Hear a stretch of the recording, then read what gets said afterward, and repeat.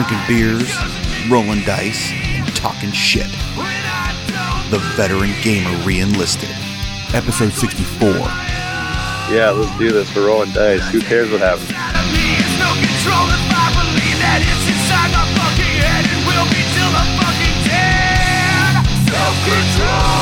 redeem your soul. Slip one in and use again.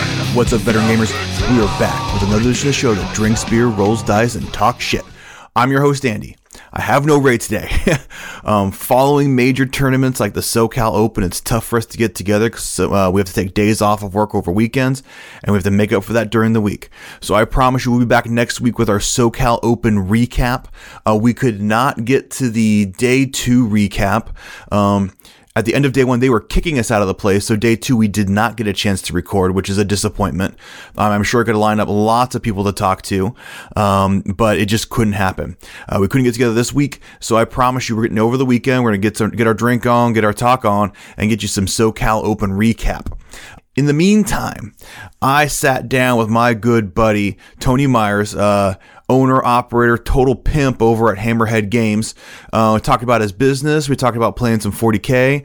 We talked about our day at SoCal, or our game together at SoCal Open. Lots of good stuff. So I highly recommend his website, his material, his products. Of course, we have some VGR branded products over at Hammerhead Games. You can find them over at hammerheadgames.net. But it's a really good show. He's a real good friend of the show, real good friend of mine, and it's a really good interview. But in the meantime, I need to get caught up on a little bit of podcast business before next week. Of course, we have a new patron. We are joined by Logan Screwswell. I think that's your email. I don't know. I'm really bad at reading today. But he joined us at the $5 a month level. Thank you so much. Yeah, we'll be using that for some beer money, helping support the show. But he actually left us a comment at the same time, and he goes, "You're all real pieces of shit. I love your takes on changes in the 40K world. All the other podcasts I listen to are constantly bitching about something they know little about or haven't tried yet. Read your fucking codex, find something else, and get creative. Keep up the shit talking. Take my money. Please use it only on hookers and coke. Stay fucked up." I don't know where in the world you're getting your hookers or coke from. Maybe like Kansas or something like that. But I don't know, here in California, $5 doesn't get you very far in hookers and coke. A $5 hooker, if that's something I'd like to see. I don't know, maybe not. But anyway, we do have voicemails. We get caught up in those next week because Ray likes listening to those. But Logan Screwswell, or is it Logan's? I don't know, your mail. Thanks so much for supporting the show. We'll have some more episodes here coming up. But thank you for your support. Hopefully soon I'll have some big news to report here coming up. There are some things happening, some irons in the fire, so to speak, with the show, with maybe some things we'll be doing. And I hope to be announcing those soon. But until those ladies, well, not those ladies, but until then, ladies, enjoy the show. So today, I am being joined by my good buddy, and partner in crime, Tony Myers, owner and operator of Hammerhead Games. How's it going? I'm good. How's everybody doing? No, we're doing good. Hey, so I wanted to call you on here because, of course, we met back at the Broadside, or not the Broadside Bash, the Bay Area Open. That's correct. And we played our final game together. We were both, 3-2, trying to go 4-2? Yeah, we were on that bubble. We were going for 4-2. The winner decides, that kind of thing. So I called you on here because I wanted to. I found out about your business at the time. I didn't know who you were and whatnot, so I wanted to kind of figure out, what it was all about. Mm-hmm. Well, so basically, what we do is we specialize in doing gaming accessories, anything you can use to make your game better. You mentioned that when we met, we were players. Obviously, it's something that I enjoyed doing myself. That's kind of how it all got started. There was some things that I wanted to see made that weren't being made, things that I thought I could do better. And selfishly, I wanted to figure out a way to make them for myself. And the best way to make them for myself is to make them for everybody, and then that's the way that goes. So, like I said, there was a lot of a lot of things I saw that could be made, a lot of things I wanted, and like I said, selfishly, I started out wanting things for myself. I figured, if I made them for other people, it'd be a good way for me to get them as well. Kind of fix a need for everybody. I kind of anticipated it being something I would do on the side, with my regular jobs, and now it's developed into my full-time business that it's what I do now, and I love every minute of it. So that's kind of where we're at. Yeah, I was going to ask you, what does it feel like to be working in a business where it was first a hobby, something you love to do, and now it's like what you do for a living? What's it like every day? It's kind of surreal. It's kind of an interesting thing. I've been playing 40K and Games Workshop games and pretty much every other game system for as long as I can remember. I mean, there's pictures of me in local shops in their little scrapbooks when I was like 7 years old when I first started. So I've been playing for a really long time, going on over 20 years now. So for me, it started as, like I said, a hobby. It started as something that, I just really enjoyed and wanted to do something involved with it. And you never really think that you could make a go of it full time, but here I am, and that's what we've done. And it's great. It's really awesome. I was a little worried that, the work-life passion scenario would happen and I'd lose some of that, desire to keep doing it. I thought maybe it wouldn't be as fun if it became my job, but, and honestly, it's really great. I get to talk to amazing people every day. I get to work with, people that are in the hobby. I get to meet, I go to a show and I see, hundreds of people that, recognize me and I recognize them, and good buddies. It's like going to work, but also having fun at the same time, so it's good. I really enjoy it. Well, so talk to me about Hammerhead Games. Talk to me about like the products that you make and talk to me about like your products and, what inspires your products. So like I said, it started when I, wanted the brass tacks of it is that I had a tournament that I was going to. I needed a quick measure device. It was really hard to find some. I ended up finding one in the UK. I had it shipped to me.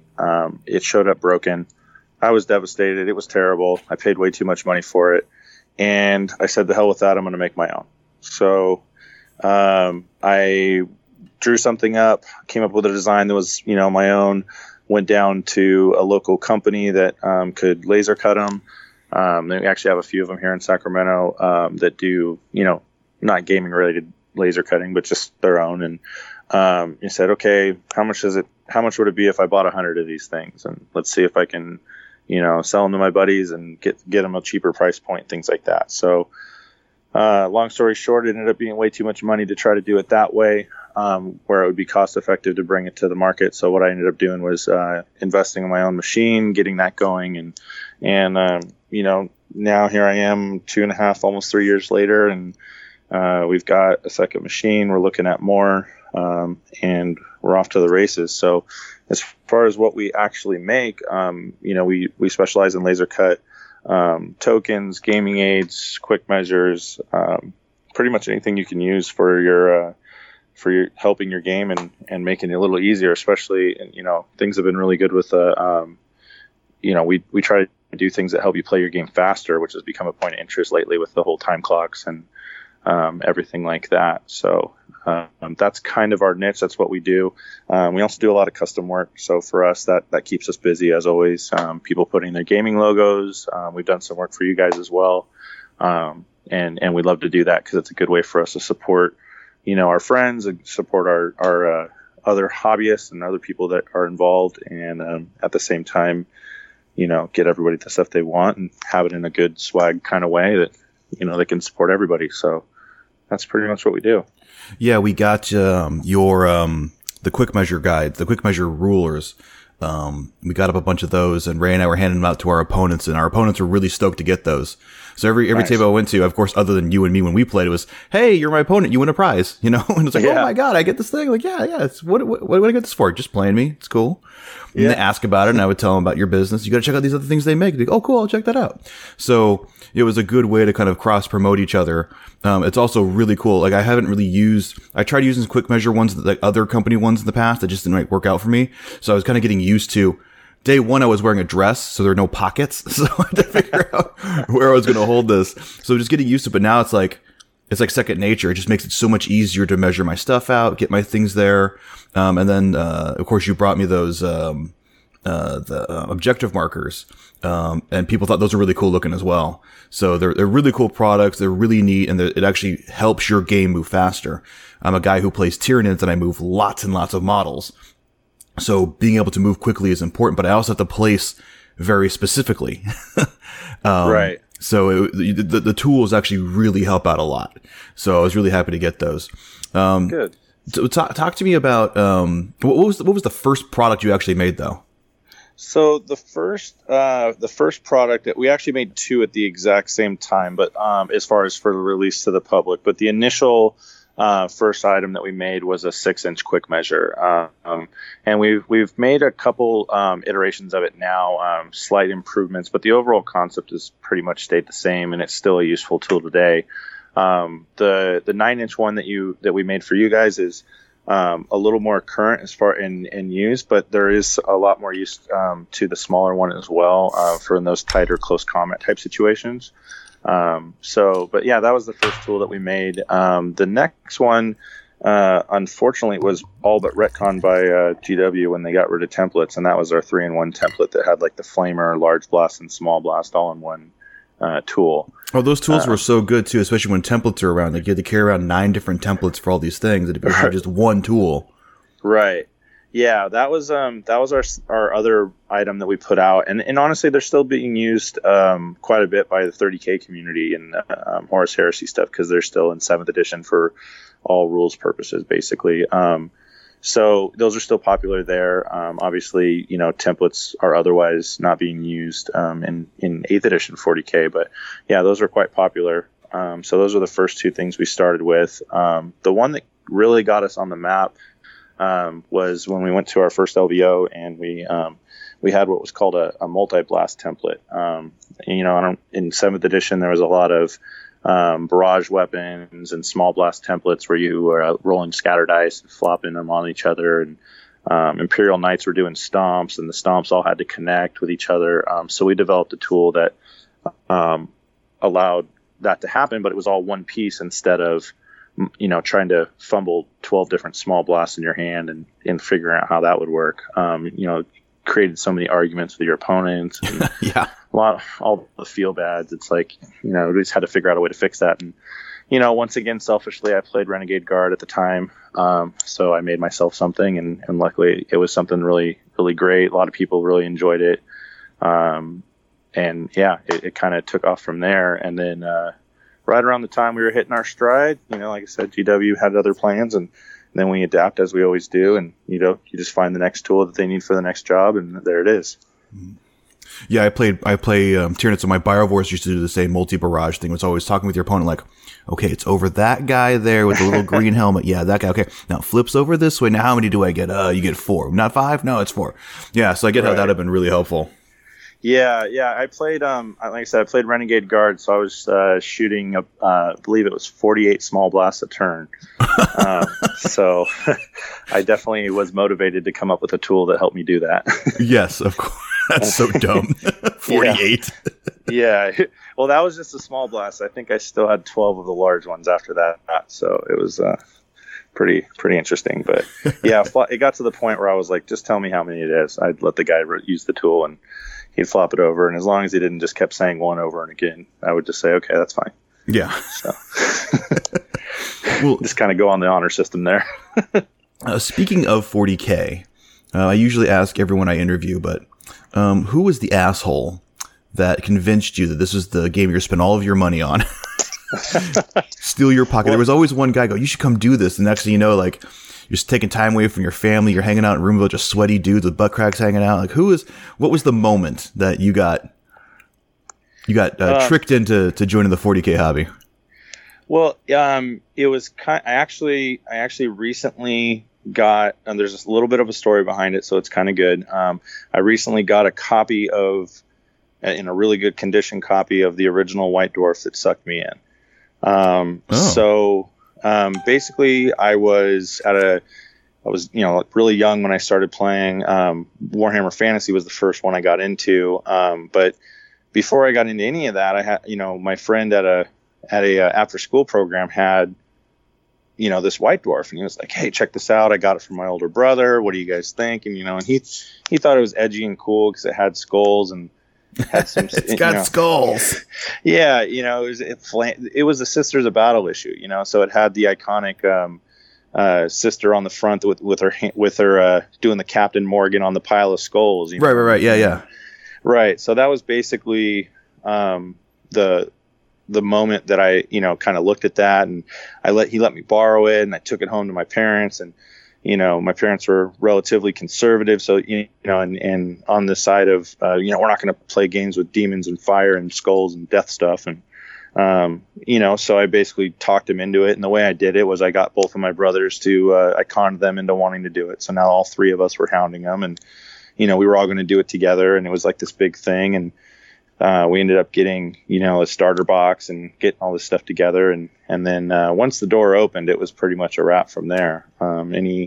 Any spare dollar allowance, whatever. I mean, I distinctly remember, saving aluminum cans as I was a kid to go save up and go buy some more 40K. So that's where it all began. And so I guess I got to blame whoever that kid was back in after school care there.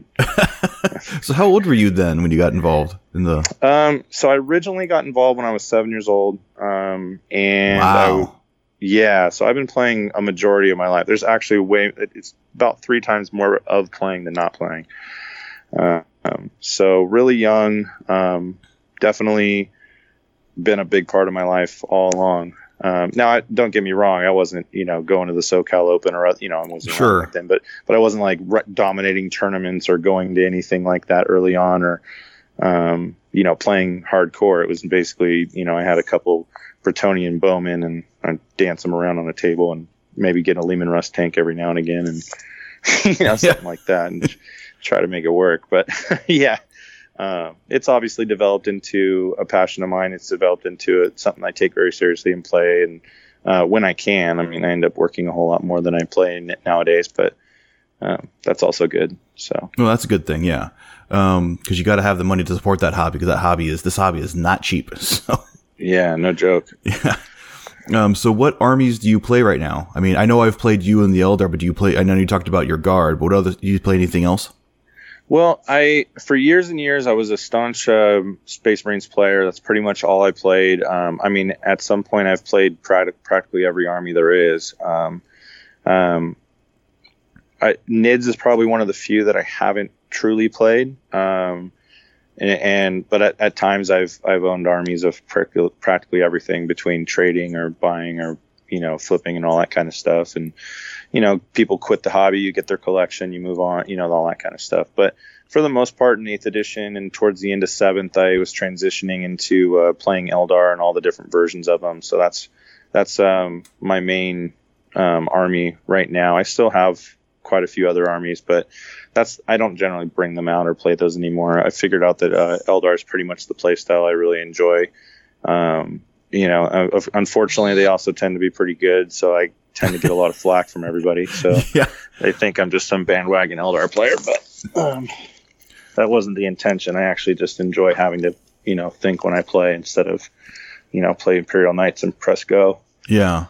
Well, I think all original Eldar players took a lot of heat after 7th edition, because then everyone played Eldar. Right. So you get lumped in with those folks. I have never been accused of being a bandwagoning Tyranid player, because it's never happened. I don't know. From what I hear, NIDS are a little good these days. So I'm not sure if they're helping or not. But in the right hands, they're good. And I'm hoping to get an interview with some good Tyranid players who are coming up to talk about it. But I know me and Ray talked about it. It's kind of one of those high ceiling, kind of high risk, high reward kind of armies. So yeah, maybe I'll get good at this game one day and figure it out. But well, I definitely think Tyranids are top tier right now. I think they have the capability to do it. I think most of the top tier armies right now fall into the category if you're good enough to utilize them the right way, and barring any crazy obscure matchups that are just bad for you, you should be able to do really well with them. So a lot of them are player based and player skill. And I think that's the case for most of the top armies right now. Oh, sure. You know, a lot of people like to go net list and go pick out whatever anybody else is playing, and then they wonder why they don't do very well. And I think part of that is they just haven't taken the time to really learn why that army's good. So. Yeah. People think that, this list is the best list because it was easy, and I think when you see the same list over and over and over again at the top tables, these are the top players playing them, but you've seen these lists like an RT or something like that, where a guy who wasn't necessarily that good is now mopping up the floor and, going 2-1 at RT and doing very well. It's right. Yeah, Knights are pretty good.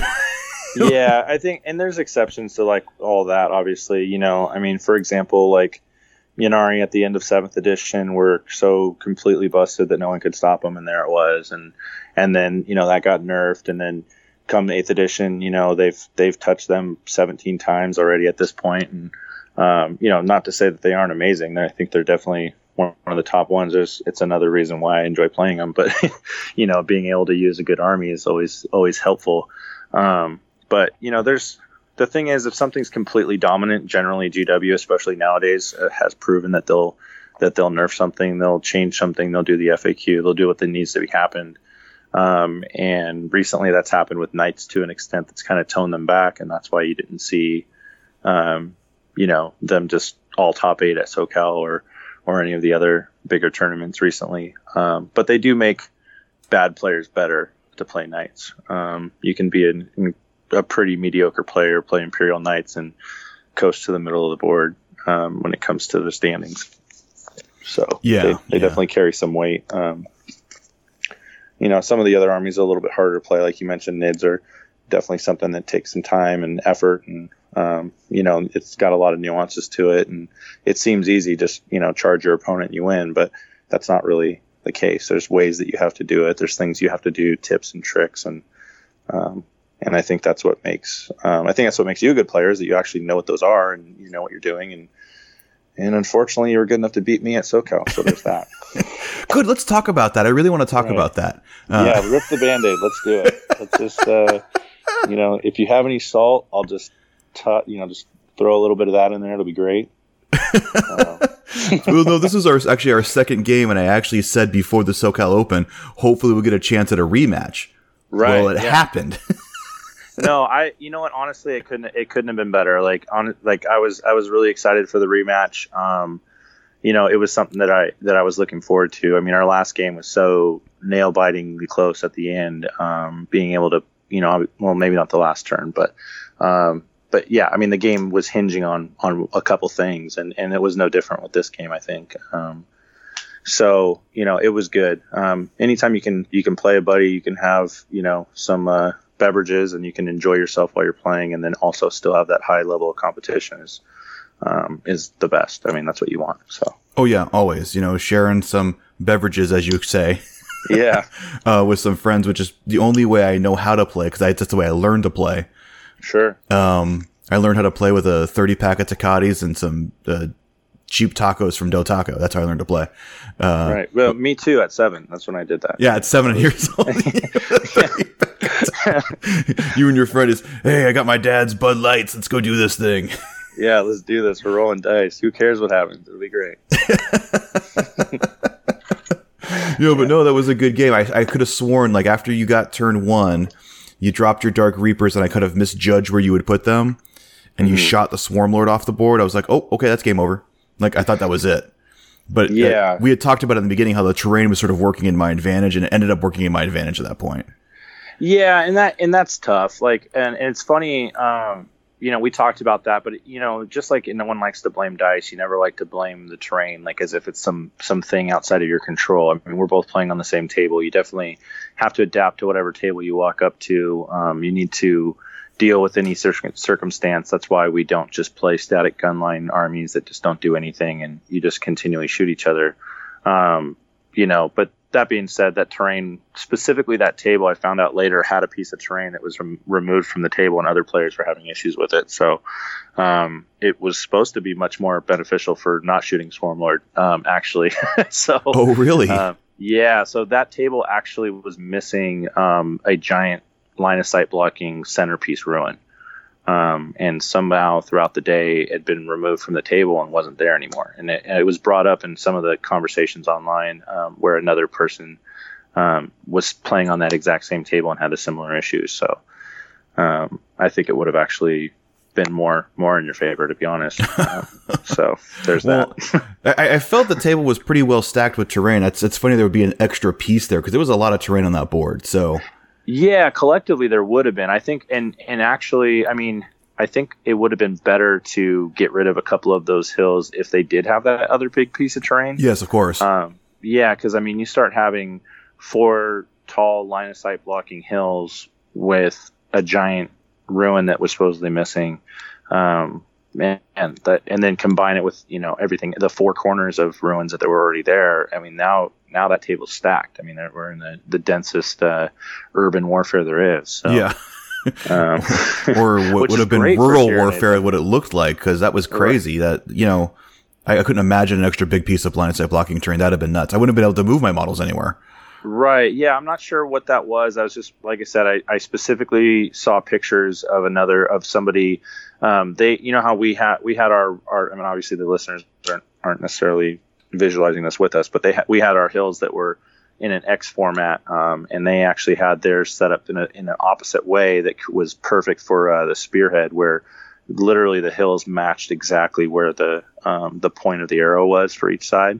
Oh, okay. And so basically what ended up happening is it let the aggressive army be right on the line while also being in the perfect cover. That's crazy. On turn 1. Yeah. And so that's what made the comment, and that's what made the picture go up for them to joke about it. But I think that was literally the one exception table out of the entire 200 million tables that were there.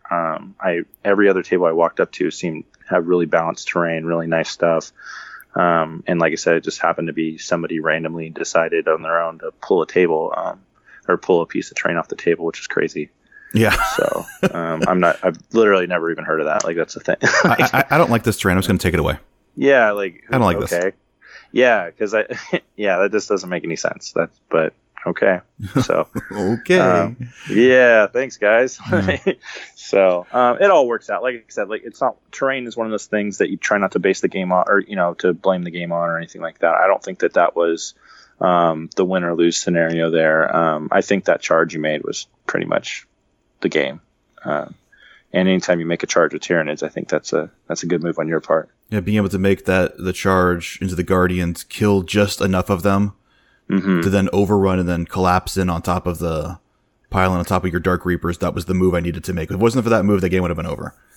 Right. Yeah. And what's crazy about it is that, through either dumb luck or sheer force of will, I was able to actually get those guys out of there, by getting them back into the transports and running away. But unfortunately, time is a thing. So when you run out of time, you don't have a way to figure out the rest of the game. So well, that's your fault for slow playing me. So well, beverages. So, my plan it succeeded. No, not at all. Yeah, I definitely think that we played at a good crisp pace. It wasn't any kind of slow play at all whatsoever. I mean, we're both playing armies that take pretty much every phase of the game very seriously, and we don't skip past them. It's not like we're, Necron's not doing psychic or anything like that. I play. We all do psychic. We all do close combat. We all do shooting. Like every phase of the game on both turns is definitely a thing, and there's a lot of models. And I soul burst, so of course I go twice all the time, and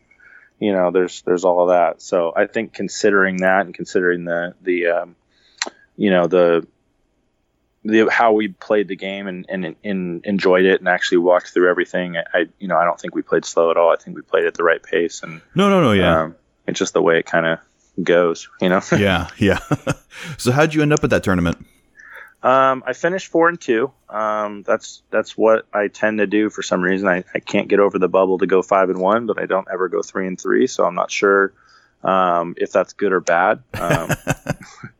I guess in a way, I'm always really happy. I had a ton of great opponents. Every one of my games were really fun. I I told you before, I was dreading that. You walk up to the game one of the weekend, and especially in my position where I don't have a lot of time for practice games. I've literally played one game before I showed up to SoCal with my list. Probably the first time in over a month of playing. So, I show up and I'm just like, man, please don't be a douchebag. Whoever the first guy is, can we just not be a douchebag? And luckily, I had an amazing first round opponent, and it worked out really well. And so my biggest fears were for no reason. So that was good. So yeah, I had no douchebaggery on my end either. That's good. I played a really tough list game one. I've had this thing where all season long, the entire season, I don't think I've won a game one yet. Yikes. I lose game one every RT, every tournament, everything. I've lost game one. My game one ended up being the guy who got 5th place at SoCal Open with an all Virtus Predator jet bike list that everyone said was a murder to play against. Right. And his only loss was to Brandon Grant, the eventual champion of the thing. Yeah. So yeah. Well, yeah. I heard Brandon Grant's a little good. He's a little good. He's okay. He's pretty good at this game. I mean, he's always got room for improvement, but he's getting there, Right. Yeah. I would try hard enough and believe in yourself. I think you can make it. So he's only won back-to-back SoCals, BAO a couple times, Yeah, just a couple of little tournaments, Yeah. What's crazy is that, and I've, not to sit here and talk about other people, but I mean, everyone else at the top end, they tend to, you hear something bad about him. I have never heard anybody say a negative word about that guy, like no matter what. So there it is. That's no, he's a great player. He's always willing to talk about his list, help you with your list. Right. I met him many years ago. We played a doubles tournament together. Didn't really know who the guy was, but he's really nice. We saw each other at the same stores a couple times. And then next thing you know, I look up and he'd won the BAO, and I go, hey, I played a doubles tournament with that guy, and I was a really shitty player, and I probably brought him down, but there he is winning. I had no idea he was that good. Yeah. No, it's funny. He's definitely a really good player. You wouldn't know it just talking to him as far as his attitude or anything like that. So that's always I couldn't be happier for him. And count him as one of my friends, and so that's really cool to see him win the whole thing. And I mean, he deserves it. So well, he is a robot. So if you were to cut him open, a bunch of wires would pop out. So he's just a 40K robot. He's definitely the Terminator. Yeah. So. I'm not. Yeah, one day I'll be that methodical. I haven't been able to figure that out. I tend to play a little looser. So yeah. So I know you got some big things coming up. Some you can share, some that you can't. But I know you had a big reveal. Actually, 2 big reveals this week for your business. Yeah. So. I've been it's been a weird scenario for me because for the last roughly 6 months, we've had a lot of irons in the fire, a lot of things that are on the horizon, a lot of things that are still not released just yet that we're working on that are going to be amazing. I'm really looking forward to sharing that with everybody. We did have 2 releases this last weekend just after actually one was just before SoCal and one of them is as soon as yesterday. So the first one is that my company and another company are partnering up to work with Warlord Games to be the demo and event team for the West Coast on their behalf. And so if you guys aren't familiar with Warlord Games, they basically do Bolt Action, Gates of Antares, Conflict 47, and probably another 10 or 12 other games that I could list off all day long. But Bolt Action is the one that you're probably the most familiar with. And so one of those announcements is that we'll be debuting our event team and handling everything at the LVO coming up in February. And so we'll be running the tournaments there. We'll be doing lots of demos of all the different games.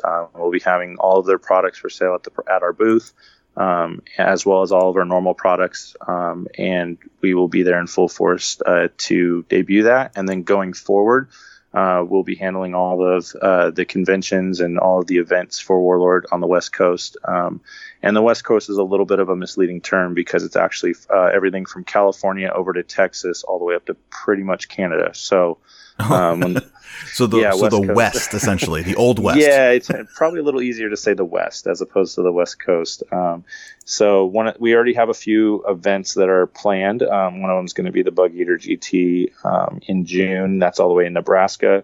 We're working on some others, and roughly just as a as a good guesstimate of what we're going to be looking at is about 12 to 15 conventions and major events throughout the year, just for that, to showcase the products, to run events and be there. So if that's something that people are interested in, if that's something that people want to check out, stop by, say hello. We'll show you everything there is about it.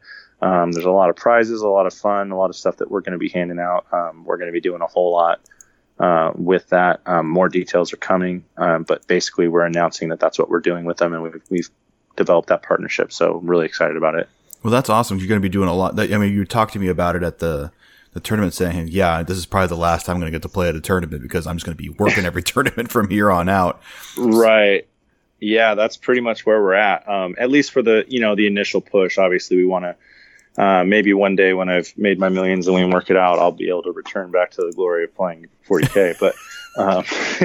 But for right now, I think obviously we're going to be focused on giving everybody the best possible experience, not only just with Warlord and all the products that we can put out for them, and show everybody that there are other games that are really, really well balanced, work really well, and not to take anything away from the 40K stuff at all, but there are other options you can do. So if you get a little burnt out, there's something else you can play alongside of it, and that's kind of how I got started with Bolt Action. That's why I enjoy it so much, is it was a good way to take a break when I was burnt out on going to too many tournaments or whatever it was, and so. Yeah, that's what that's about. But yeah, we'll be working on developing our team and getting a lot of people out there. So it's going to be big. LVO is going to be, it always is. It's always a big event for us. So really looking forward to it. It'll be great. Yeah, I know a lot of people in 7th edition especially just kind of got burnt out from the 40K scene. It was the game. I'll speak for myself. The game wasn't fun in 7th edition. Yeah. I had this conversation quite a bit with a bunch of people, and I'm still one of the defenders of the 7th edition rulebook. However, the codex bloat and all the things were terrible. So I think, in my opinion, what they could have done is they could have just nuked all the codexes and kept the core rules, and we would have been just fine. But I really enjoy 8th edition now as well, so it's hard to say that more and more as the game goes on. Yeah, I mean, 8th edition was, I think, a lot of people recognize there was a problem with 7th. I mean, there was nothing but talk about it unless you won all these tournaments, right? Right. But I think people kind of came out that 8th edition was a massive reinvention and really a good way. But actually, when I learned that you were doing some of these other things, I actually looked up Warlord games, and the Beyond the Gates of Antares showed up. And so I'm looking for some models to fit into some of my 40K stuff too. And yeah. I looked at some of the stuff. I'm always looking for like another kind of different looking model. I like to kit bash, I like to try new things. Yeah, some alternative models, some third party kind of stuff. Anything you can do to make it a little bit different, especially if you're sick of having, like there's certain models that there's one pose and you need 10 of them. So right. If you want to mix and match it, then you can look at the other games. And that's in Gates of Antares is basically Warlord's sci-fi answer to 40K. It's a really cool system. It works really well. It's got some amazing models. It's not really showcased as much as, or they're not as known for it as Bolt Action. It's also hasn't been around as long. But yeah, Gates of Antares is a really cool game. So yeah, I'm looking for some assassin models, and I'm looking at some of these models. The models look fantastic. Yeah. Some of the poses are great. They look dynamic. So I was like, okay, I'll maybe give a couple of these a try. And the price points aren't bad either. Right. That's kind of Warlord Games' bread and butter there, is that the model ranges are so much more cost effective. I mean, for, roughly $100 to $200, you can get yourself an army of, Bolt Action or Gates of Antares. And, for the most part, unless you go into, hardcore, got to collect everything, that'll pretty much cover you, and that you can't say the same when it comes to 40K. And, we know how much the hobby costs. We've talked already about that, but, yeah, it's definitely their price point is much, I think more palatable. So that's definitely the way to go. The other thing I wanted to talk about too is because this has shown up in my conversation with people around the hobby, and mostly just me trolling other people because I like to do that on occasion. There's a GW store opening up in our area in direct competition to a friendly local game store in our area. Mm-hmm. And your business is not in GW stores. So I kind of get in this argument with folks sometimes that I'm not a fan of that whole if there's no other options, right? There's no game store in a certain region, that'd be great for GW to open up a store, right? Get the hobby out there. Right. But in places where you have like 2 or 3 or potentially even more friendly local game stores, it just seems it's like a bummer to me that they would show up and try to directly compete with these game stores that are providing gaming space and gaming areas. And I wanted to kind of get your thoughts on what you thought about that. What do you think about that? Well, it's a mixed bag because it is always nice to see another store pop up, and I think anybody that is, like, for example, as a business owner, I'm not unaware of other people existing in the marketplace. Sure. I mean, I'm definitely not the only person to ever have a laser cutter to do some things. That being said, competition, in my opinion, is always good. Competition makes you better, makes you stronger, makes you do things. Makes you develop new things that you maybe wouldn't have. If you are the only kid on the block, you don't necessarily have to figure anything out. And I think that GW had that for a really long time. And now there's plenty of options, and there's other people stepping up to do a lot of things. And Warlord Games is definitely one of them.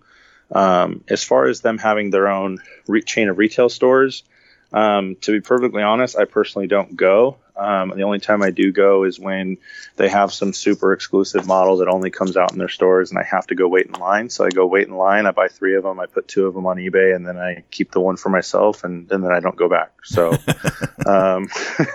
that's about as much involvement as I have with a GW store, short of, the week before a tournament, and for some reason the local stores are sold out of something, and they happen to have more because those stores tend to be better stocked, which is also part of the problem. For the most part, I think most of the community is relatively negative on the fact that they exist and they're around, and especially if they show up in areas that already have established game stores that are generally small businesses that are just trying to, trying to feed their families, trying to have, a good gaming space for their local community. And then, here comes a corporate monster with a store that only offers one option. I think conceptually they're missing the ball. I think they could do a lot more if they opened up third-party options inside their store or even other games. Because, like I said, it's almost like you go to the store where they have a monopoly. This is literally what you buy, and this is all we have. And it's like they create this system, or this is the only option, and that's just not true. And I think the customer can decide for themselves. I don't know how much longer you're going to see a lot of those Games Workshop stores, other than if they just continue to feed them in order to have presence, despite not making as much money. You got online options with, Amazon and all these other things like that. And then not to mention that the stores that are left for local game stores tend to be the bigger, more robust, established stores. And so those aren't going anywhere anytime fast because they've developed a strong community that is loyal to going to them and things like that. So if they do open up a new game store, especially for just GW products, they're at a disadvantage because, they only sell one product and the other stores sell everything. Yeah. So, well, my beef with it is that it's not with GW opening up stores. I mean, it's their business. They have to increase their business and their right. And they do. I mean, yes, having their own store, it is solely their product, right? So they're not competing in store with a bunch of other products. They're not competing with Warma Hordes or, Pokemon or Magic or whatever, right? Mm-hmm. So they get that. But my beef was with the playing community that goes and continues to support. I mean, if there's no other option, like, because it's a web store exclusive, you have to go there. All right. Okay. Sure. But, your friendly local game store is providing hundreds, if not thousands of square feet of playing space. Right. And they don't make any money on that space, but they do it in the hopes that you'll spend money at their store. Retail space is expensive. For sure. I don't have to tell you, to not have it generating revenue is a lot. A GW store is often the size of a kitchen. It's got one 6x4 table and wall-to-wall product. Yeah, I think I see your point there, and I think that probably one of the things is that the unfortunate side effect is that let's say you have a few hundred people that go to a local game store, and then all of a sudden a GW shows up, and say 20 of those people run over to be at GW, and they become their new people that go there all the time. In their mind, that's their local game store. That's their niche. Maybe they didn't fit in at the other store. Maybe the owner wasn't as nice to them as he thought he was. Maybe there was some slight from one of the workers. Maybe there was some other thing going on. Maybe it's just they're lazy and it's down the street from their house. Whatever the case is, there's a lot of reasons why people pick a game store. But yeah, I mean, for the most part, they tend to pop up in areas that are starting to do better, and they do happen to be in like a predatory type of zone as far as, taking customers away from established stores already in order to, get more of the direct sales themselves. So in that regard, I think it's wrong. I don't agree with 100% where they place them. This first store that I ever went to happened to have a GW show up like a mile and a half down the street. And so, they were never a huge retailer, but they focus more on comics and things like that. But, Right. It's still frustrating to them. They definitely noticed it was something that happened and they weren't exactly thrilled about it. It cut down on what they ordered, and they actually for a while didn't order because they said, well, okay, fine. You guys want to sell it? Go ahead. We'll sell other stuff, So, I think for the most part, it's not necessarily a benefit. I think it is a bad thing, but I think for some select people that, like I said, maybe don't fit in at certain stores, don't have the same, experience that everybody does. There's always outliers. I think for the few people, it ends up being a benefit for them, but for the majority, it's not. And so I'd like to see it change. I'd like to see something done differently. But at the same time, it is what it is, and it's part of the business, unfortunately. So yeah, I didn't think about that part about didn't fit at their friendly local game store. I didn't think about that aspect of it. So I'm good. I'll still say that your friendly local game store is the best place to game. Oh yeah, I've met all of my best friends I met at friendly local game stores. All of my best memories for playing this hobby were either in a friendly local game store or in my garage. It was never in a GW store. No, that's 100%. And I don't mean to deject from that. Like that's definitely the case. I think everyone I've ever met has always had that same experience as well. And talked about it. Everyone has a store they grew up going to. They have fond memories there. They remember the giant apocalypse games. They remember, crazy things that have happened that they've done there, good, bad, otherwise. It's always been a focal point of the nerd culture to have somebody or have a place that you can game at. It's kind of like your little safe haven to be able to go to. I know that there's been plenty of times when in between, work or in between, having a day off or whatever it is, and I'm in the area, I always pop in, even if I'm not going to necessarily, I'm not looking for any particular item. I'll just stop by and say hi and, try to buy, a pack of dice or at least something to drink or whatever to kind of support them. Cause I think that's another element that isn't done anymore. It used to be the unwritten gamer rule. If you went to a local store, you always bought something, even if it was a couple bucks. Right. Just to kind of like, hey, I'm here. Here's, I want to contribute, even if it's for a Butterfinger and a Mountain Dew, and I'm going to go sit, do what I'm doing. But you always bought something. It was the idea.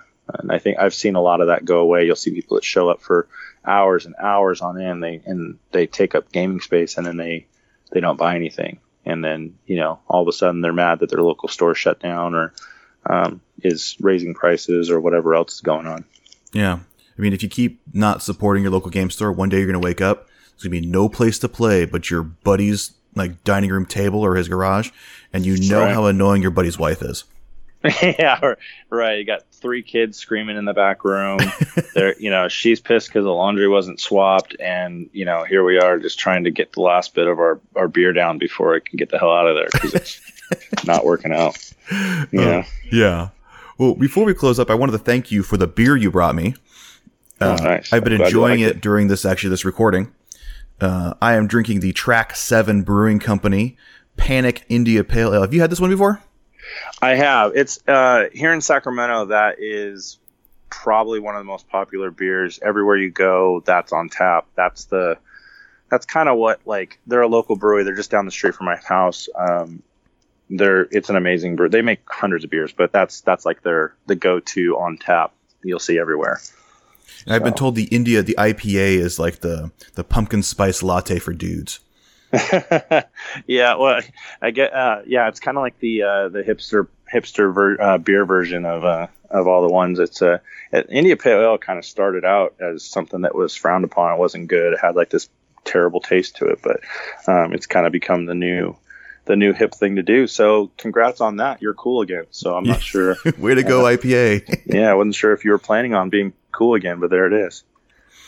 Well, before we go, tell everybody where they can find your business, your website, Facebook, and all that. Okay. So if you guys are looking for us on Facebook, it's going to be at Hammerhead Games 40K. That's how you'd find us on there. Just type that in the search bar. You'll be able to find us on Facebook. Give us a like, give us a share, follow along. We do all of our major announcements on there. Right now we have a promo going on. You can get 20% off of anything that you buy from us on our next order. So check it out. It's at the top of the page and in a picture. You can't miss it. If you do, give me a message and I will send you that code anyways. But it's there for you. So check out our Facebook page and get that. And then also, if you want to find us on the website, which is where you can buy all of our great products, it's www.hammerheadgames.net. So that's where you'll find us. And anytime you want to get a hold of me, I handle all the stuff from Facebook all the way down to email and anything in between. So happy to help anybody that needs it. We're also pimping you out at vgrpodcast.com/merch. We have pictures of all the objective markers and the quick measure tool. We have like action photos of that so you can see what it looks like and what it does.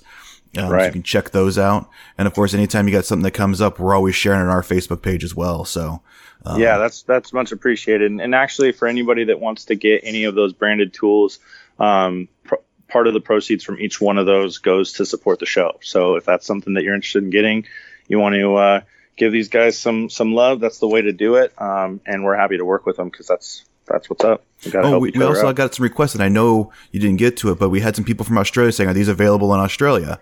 So I know you just did a big release. You got your stuff going on in Australia now too. Yeah. Actually, that was the other big piece of news, and somehow we got lost in the shuffle here. But yeah, it's the other thing is we now have a full-time distributor in Australia, so that's going to be handled through Objective Secured. Anybody in the Australian market should be pretty well acquainted with who they are and what they do. They run some of the biggest events. A matter of fact, this last year they ran, I believe, a few hundred, if not 400 or 500 man tournament down there for 40K. So they do big things. They want to do big things for us and get everything out over there. Shipping has always been terrible.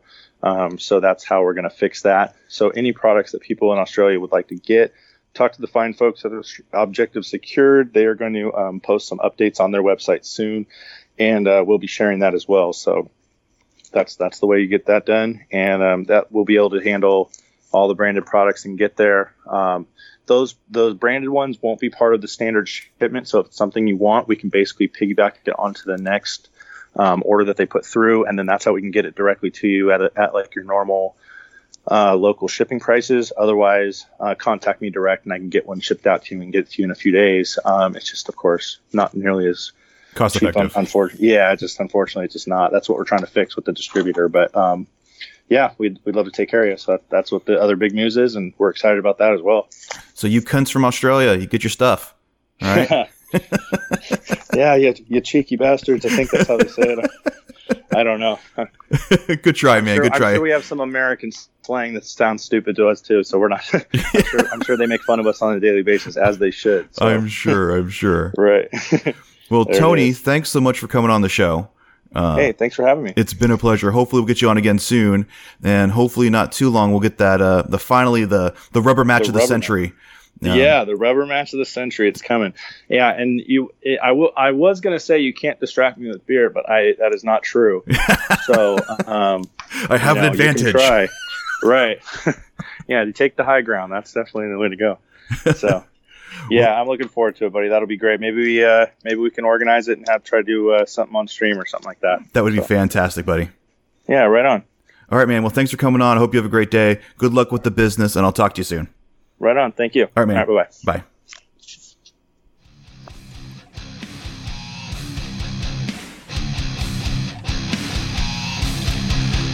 Well, that has been another edition of the Veteran Gamer Re-Enlisted. I hope you guys enjoyed the interview with Tony Myers. Like I said, next week we'll be back with our SoCal Open recap with some of your voicemails, the recap, some more beer drinking, some more shenanigans. But until then, ladies, drink up.